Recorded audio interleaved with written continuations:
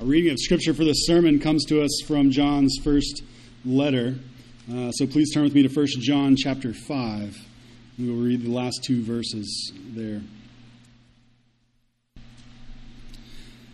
And we know that the Son of God has come and has given us an understanding so that we might know him who is true. And we are in him who is true, in his Son, Jesus Christ.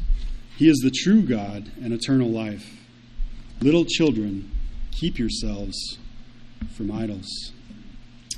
This is the word of the Lord. Let us spend a minute in prayer. Father, I thank you for loving us enough that you gave Jesus Christ as a light amidst our darkness. I ask that you would enlighten our hearts and minds to find your will through your word this afternoon. Lord, we pray these things in your holy name. Amen. So this afternoon, we find ourselves a little bit out of order, right? A few days ago, my Old Testament professor reminded our class that the books of the Bible are not presented in chronological order, right? Nor do the chapters, even within a book, necessarily follow some logical sense of time and order, right? The book of Job, for example, should come before Exodus. And Malachi comes inside 2 Chronicles, and 1st and 2nd Thessalonians were written before Romans or Corinthians. And the last book of the New Testament just might not be Revelation. There are some scholars who claim that it is 3rd John. Some say it is even 1st John. But what I'm trying to get at is that there's some claim that our two verses that we're going to look at this afternoon might very well be the last words ever written in the Bible. I don't know if I'm convinced of this fact, but I find it interesting, and it's something I think that is worth noting and worth thinking about. So today we find ourselves at the very end of the Apostle John's first letter. Right, we are left unsure of his specific audience that he's speaking to, but we do know that this letter was written to fellow believers, Christians, at the end of the first century. But why is it that we find ourselves here today? If you recall, we've been going through the Westminster Shorter Catechism, and today we find ourselves at the 5th question. And it reads this: Are there more gods than one? If you answered no, then you would be correct, right? But the Westminster divines who wrote the Catechism were a bit more eloquent in their responses. So they replied, there is but one only, the living and true God. My goal this afternoon is to open the Word of God and investigate this claim, right? This claim of the one, this claim of the living and true God. And then once we have that information, we have to ask, okay, if that's the case, if there is one living and true God, so then what? There is but only one, the living and true God. If you haven't already, please open up to 1 John chapter 5. And while you're doing that, I want to tell you a little bit of a story before we get to our text again this morning. Once upon a time, long, long ago, there lived a preacher. And after decades of service, persecution and exile and suffering and torture, and plenty of times of great joy, I imagine, as well, this preacher sat down and he took out a pen and ink to teach and encourage the children of the Lord. He was really pretty old in his years, and by this time in his life, he considered just about all the rest of the saints in the world little children.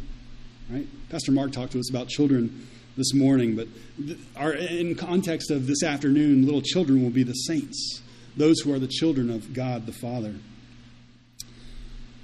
And as he began writing to his friends, his pastor took all that he had learned of living with Christ and being with Christ, plus another 50 years of ministry, and he took all of that and he boiled it down to its bare essentials. And I'm sure his voice was weak and frail, and he could no longer speak to thousands like he used to.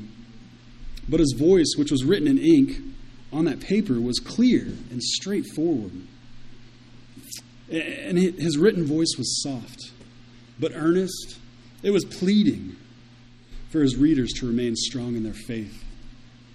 And because of the inspiration of the Holy Spirit, the Apostle John's words were made eternal. And it's my pleasure to read them to you this afternoon. You see, a dying man's last words are often quite important. Right? You see that in the movies, but we will often go to great lengths, right, in order to remember what they have to say. When our Savior said, "It is finished" on the cross, he breathed his last breath and said, "It is finished." Right? Those words stick out to us as having this incredible theological significance. Right? And they might not have been the most important words that Jesus ever said, but they were momentous. They carried weight.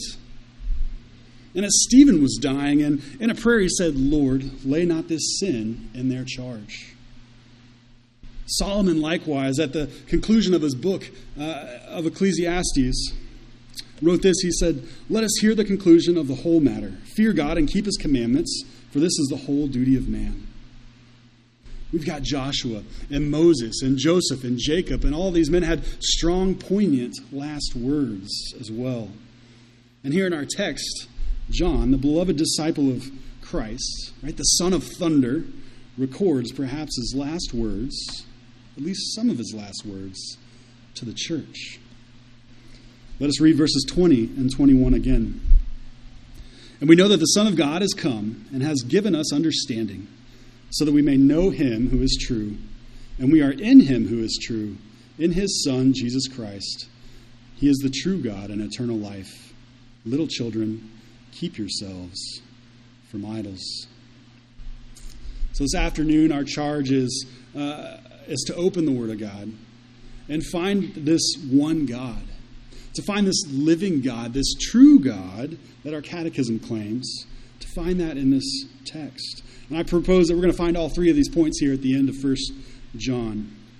And our application today will come directly out of the text as we look at verse 21 and discover how we can keep ourselves from the worship of false gods. The first part of our catechism answer tells us there is but only one God. On the surface, this might seem like a bit silly in this day and age. Right? If we were to look at the entire planet right now, we would find that about 2/3 of the world's population claim allegiance to a monotheistic religion. Right? Whether that be Christianity or Islam or Judaism, accounts for about 2/3 of the world's population. And these religions claim that there is only one God. However, I think if we probed a little bit deeper, I think we'd find that polytheism, or the belief in many gods, is actually a bit more prevalent than you might think. Right? Relativism in our day is this whatever you believe is cool. Right? You worship the God of the Bible? Great. Right? You worship Allah? Cool. You believe in karma? Right? That's pretty neat. Right? Are you Mormon? I mean, that's a bit weird, but He's great, right? Buddha? It's legit.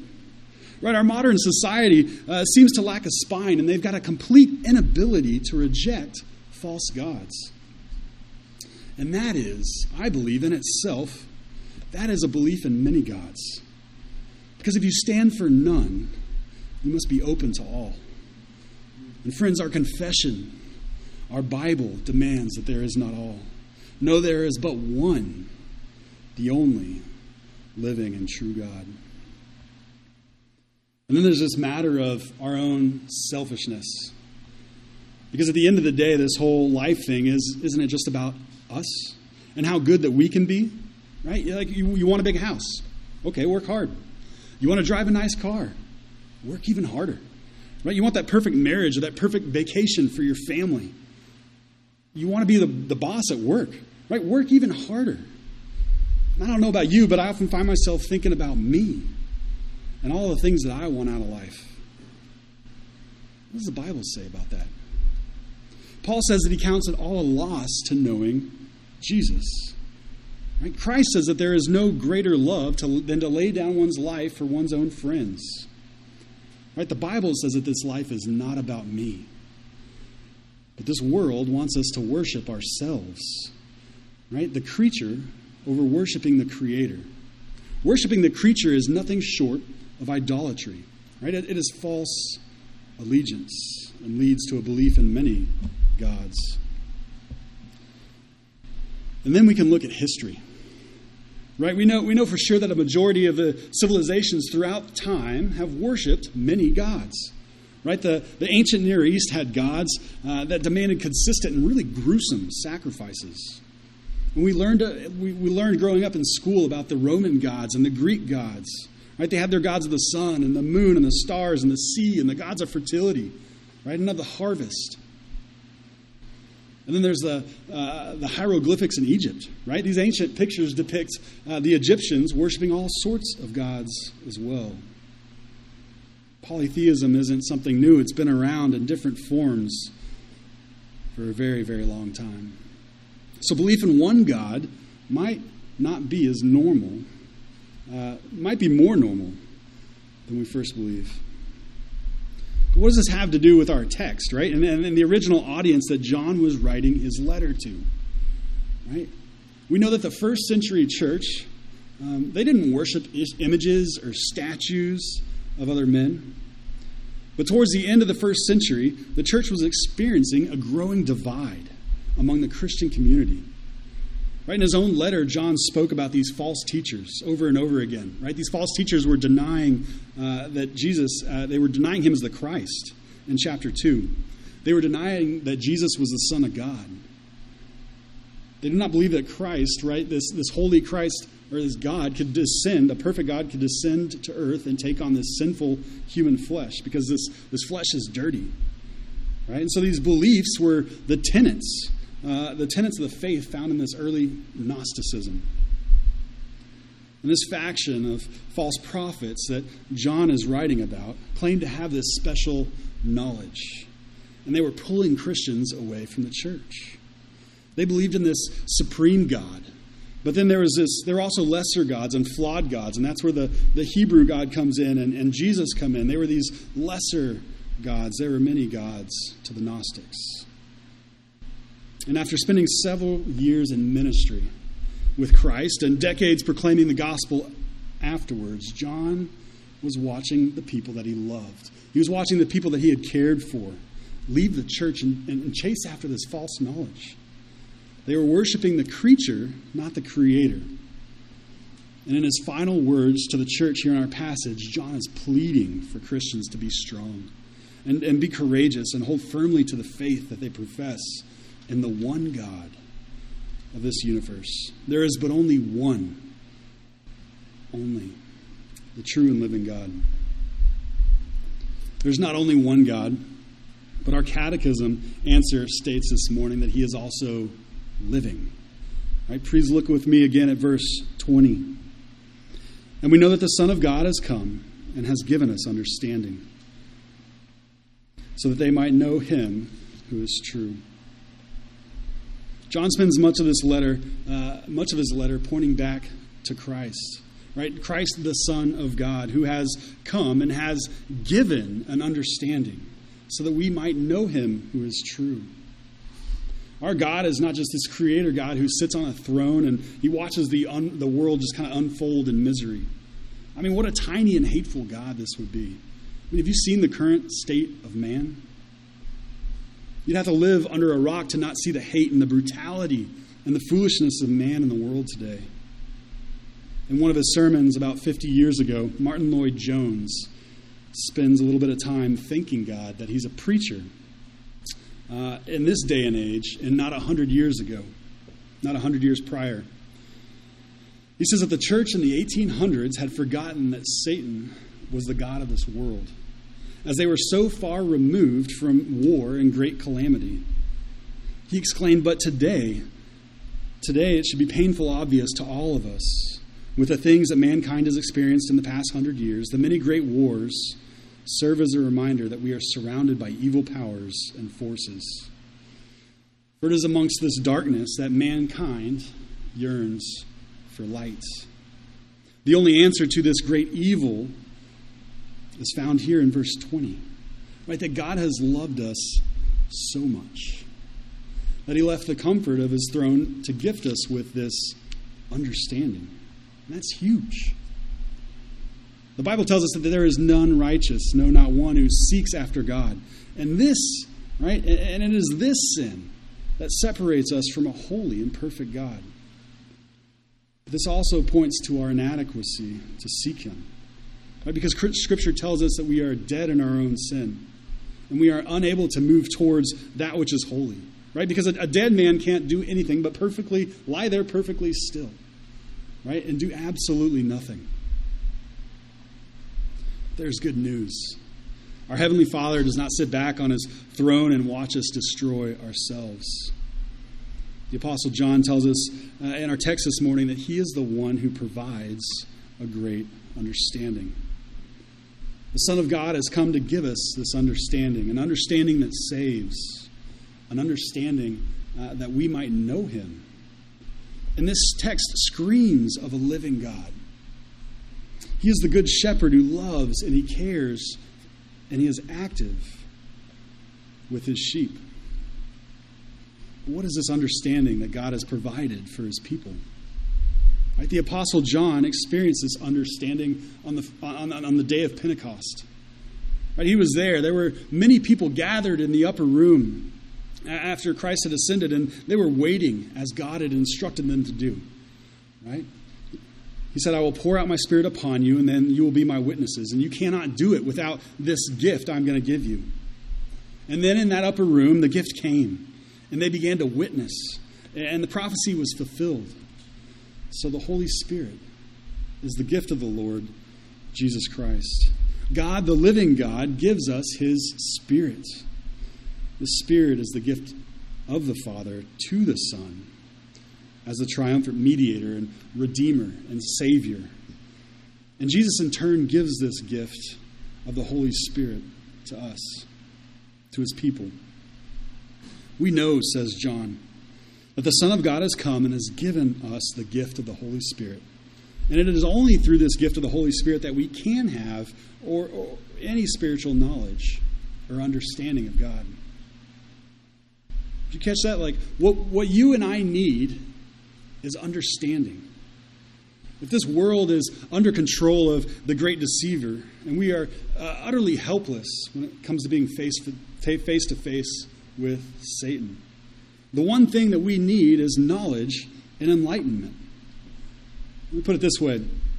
Are you surprised at the state of our world right now? Does it shock you when you turn on the news?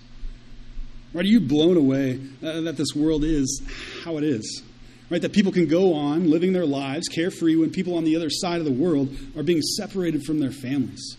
Children are being murdered in the streets and not knowing where to turn or where to hide. It's an awful thing. And yet that's our current reality.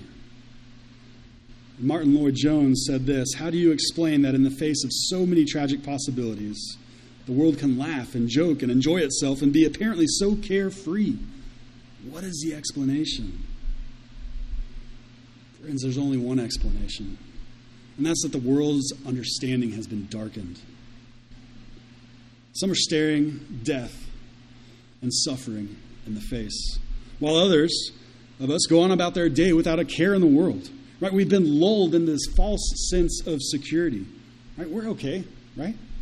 I'm good. You're good. We're here. We're safe, right? The Bible says that this is possible as we've been blinded and fooled by Satan. King Solomon was perhaps one of the wisest men who ever lived, and he was bewildered by this phenomenon of evil. He said, such a man may toil in his seeking to understand such evil, yet he will not find out. Even though a wise man claims to know, he cannot find out. Solomon's despair ultimately points to an even greater understanding that is to come. And this great understanding has come, as we see in our text this morning. It has come so that we might know him who is true. And we are in him who is true, in his Son, Jesus Christ. He is the true God and eternal life. Do you have this understanding? It is only after that we receive this gift of the Holy Spirit that we understand. And without this gift, we're left wandering around in the darkness. Right? Because we are dead in our trespasses. We are dead in our sin until the Holy Spirit enables us to see and understand that we have life in God's Son, Jesus Christ. If you understand this, praise God. But if you're left still wondering, don't wait. Don't wait another minute. Right? Our God is not a God of confusion. He willingly offers this understanding to those who genuinely ask for it. If you have questions, come ask him. If you earnestly desire this understanding, lift that desire up to the Lord. You can do that yourself and pray for wisdom from our Heavenly Father, for he loves you and he cares for you. He's a living God who is active, and he is stirring our hearts towards him. We gathered together today on this, the Lord's Day, to praise God for this gift of understanding. And so let us also pray for the courage to share this hope to our children, to share this hope to our neighbors and friends as we look forward to Hope Sunday. Praise God, the one God, the living and the true God. Our third point this morning does not need a lot of explanation. So we're not going to spend too much time here, right? But our catechism answer today, it boasts of a one, living, and true God. Look back with me at verse 20 once again.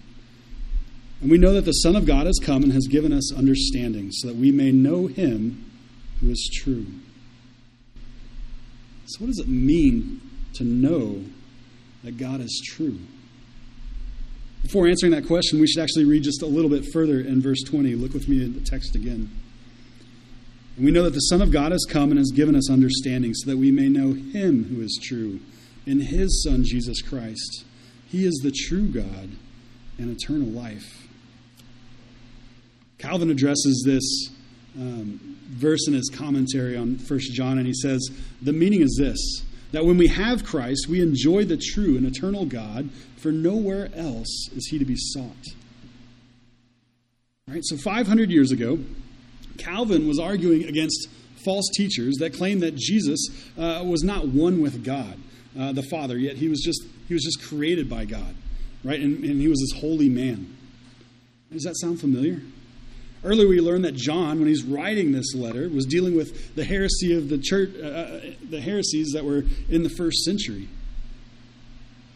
Right? 1,500 years after John wrote this letter, Calvin was still dealing with this false claim. And 500 years after Calvin, we are still faced with a culture who acknowledges the existence of Christ, but they refuse to call him God. I would argue that John and Calvin are both making the claim that Jesus is the Messiah, the Son of God, the true God, who has come to take away the sins of the world. Calvin goes on to say that the origin of life is indeed the Father, but the fountain from which we are to draw it is Jesus Christ. Perhaps I could try it a little more simply, right? Jesus Christ is God. He's not the Father, but he proceeds from the Father. Right? We recited the Nicene Creed this morning, and it says this, Jesus Christ is the only begotten Son of God, begotten of his Father before all worlds, God of God, light of light, very God of very God.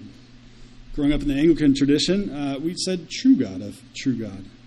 Begotten, not made, being of one substance with the Father, by whom all things were made, who for us and for our salvation came down from heaven, and was incarnate by the Holy Spirit of the Virgin Mary, and was made man, and was crucified also for us under Pontius Pilate. And he suffered and was buried, and on the third day he rose again according to the Scriptures, and he ascended into heaven, and he is seated at the right hand of the Father, and he shall come again in glory to judge both the living and the dead, whose kingdom shall have no end. Jesus Christ is the second person of the Holy Trinity, right? That is made up of the Father and the Son and the Holy Spirit. How do we know this? It's really quite simple. Jesus, I think Mark actually asked me this a week or two ago, and we were going through the confession, right? How do you know these things? He's trying to prepare me for my exams that are coming up. How do we know that Jesus is God? He told me it's really quite simple. Jesus himself claimed to be God. Right? He told the Jewish leaders that truly, truly, I say to you, that before Abraham was, I am. You see, the name I am was this name that God had given himself when he first communicated with Moses in Exodus, way back in Exodus chapter 3. And God replied, I am who I am. And so when Jesus claims to be this I am, it was so offensive to the Jews that we read in John's gospel that they picked up stones and they were ready to kill him. You see, blasphemy, claiming to be God, was punishable by death. So the Jewish leaders who were there understood the extent of Jesus' claims. And they were so angry that they would eventually kill him for it. So if Jesus claims to be God, and God is God, are there two gods? Our catechism gives us a great biblical answer. It says, no. There is but one only, the living and true God. So now what? We've established that there is one God, and he is a living God, and he is a true God. So now what are we supposed to do with this great understanding? Let's turn in our Bibles once again as we read the end of our passage this morning in verse 21. Little children, keep yourselves from idols. You ever ended a letter like this? What a great way to end a letter, right? Little children, keep yourselves from idols. Let's go back to the beginning of the sermon and put this sentence in a little bit of context, right? John is an aging man, right? He's reaching the end of his life, and he pens this letter as a warning and an encouragement to his brothers and sisters in Christ. And with his final stroke of his pen, he writes, little children, keep yourselves away from idols.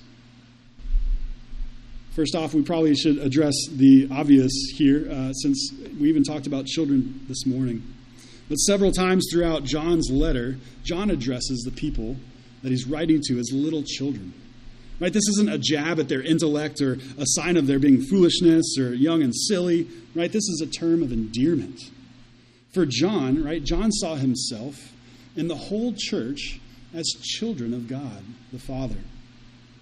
And sometimes I think helicoptering into passages like this, like what we're doing, going through the catechism and bouncing around the Bible, can leave us a little bit confused on some of these things. We can at least put that aside and we can go on to the actual confusing part of this verse. Once again, I want to remind you that Christians, that John is writing to people who are not worshiping statues or idols formed from wood or brass or gold or anything fancy. They were guilty of worshiping the creature instead of the Creator. When people reject the one true God, they do not stop worshiping altogether. Right? They're merely redirecting their religious affections elsewhere. And I think that we in the church have a tendency to worship our own ideas. Right? We sometimes worship our own notions about God or our feelings about God. Right? I don't really feel that I don't feel like God would really be a God of wrath. I mean, he loves us, right? So how could he do these? I don't know about that Old Testament stuff. We read in the New Testament that God is good. He is love, right? We can helicopter in and bring our own ideas into the text and write off other things. And when we do that, we are ultimately worshiping ourselves. We're saying, forget this word of God thing, right? Because we in our hearts think we know what is true. And Reformed pastor Dick Lucas actually writes about this. He says this: Satan's masterpiece is a sophisticated form of Christianity that is agreeable and acceptable to the modern mind, but in reality is empty to the power of God, and therefore it is idolatry. Right? We cannot let our thoughts, let our feelings dictate our knowledge of God. Right? That's exactly what the serpent did in the Garden of Eden. Right? He slithered on his belly and he approached Adam and Eve and made them question the words of God. Right? Now, did God really tell you to not to eat of that tree? I mean, he just doesn't want you to know. He doesn't want you to know everything. Right? And this is the great deceiver's goal. It's his MO. It's what he did in the Garden of Eden, and it's what he did when John was writing this letter 2,000 years ago, and it's what he is still doing to this day. And it works pretty well because he's still doing the same thing. The great deceiver's goal is to turn our eyes away from the Lord and to turn our eyes away from the truth found in his word. And he wants to turn our thoughts inwards towards ourselves. You see, we cannot worship this creature without turning our worship away from the Lord. And John knows this. And John understands this, which is exactly why, with the last stroke of his pen, he writes to remind us, let us not be a people that give up. Let us not be a people who worship the creature. Let us be a people who worship the one the living and the true God. And I pray that you too would come to this understanding. Amen. Let us pray.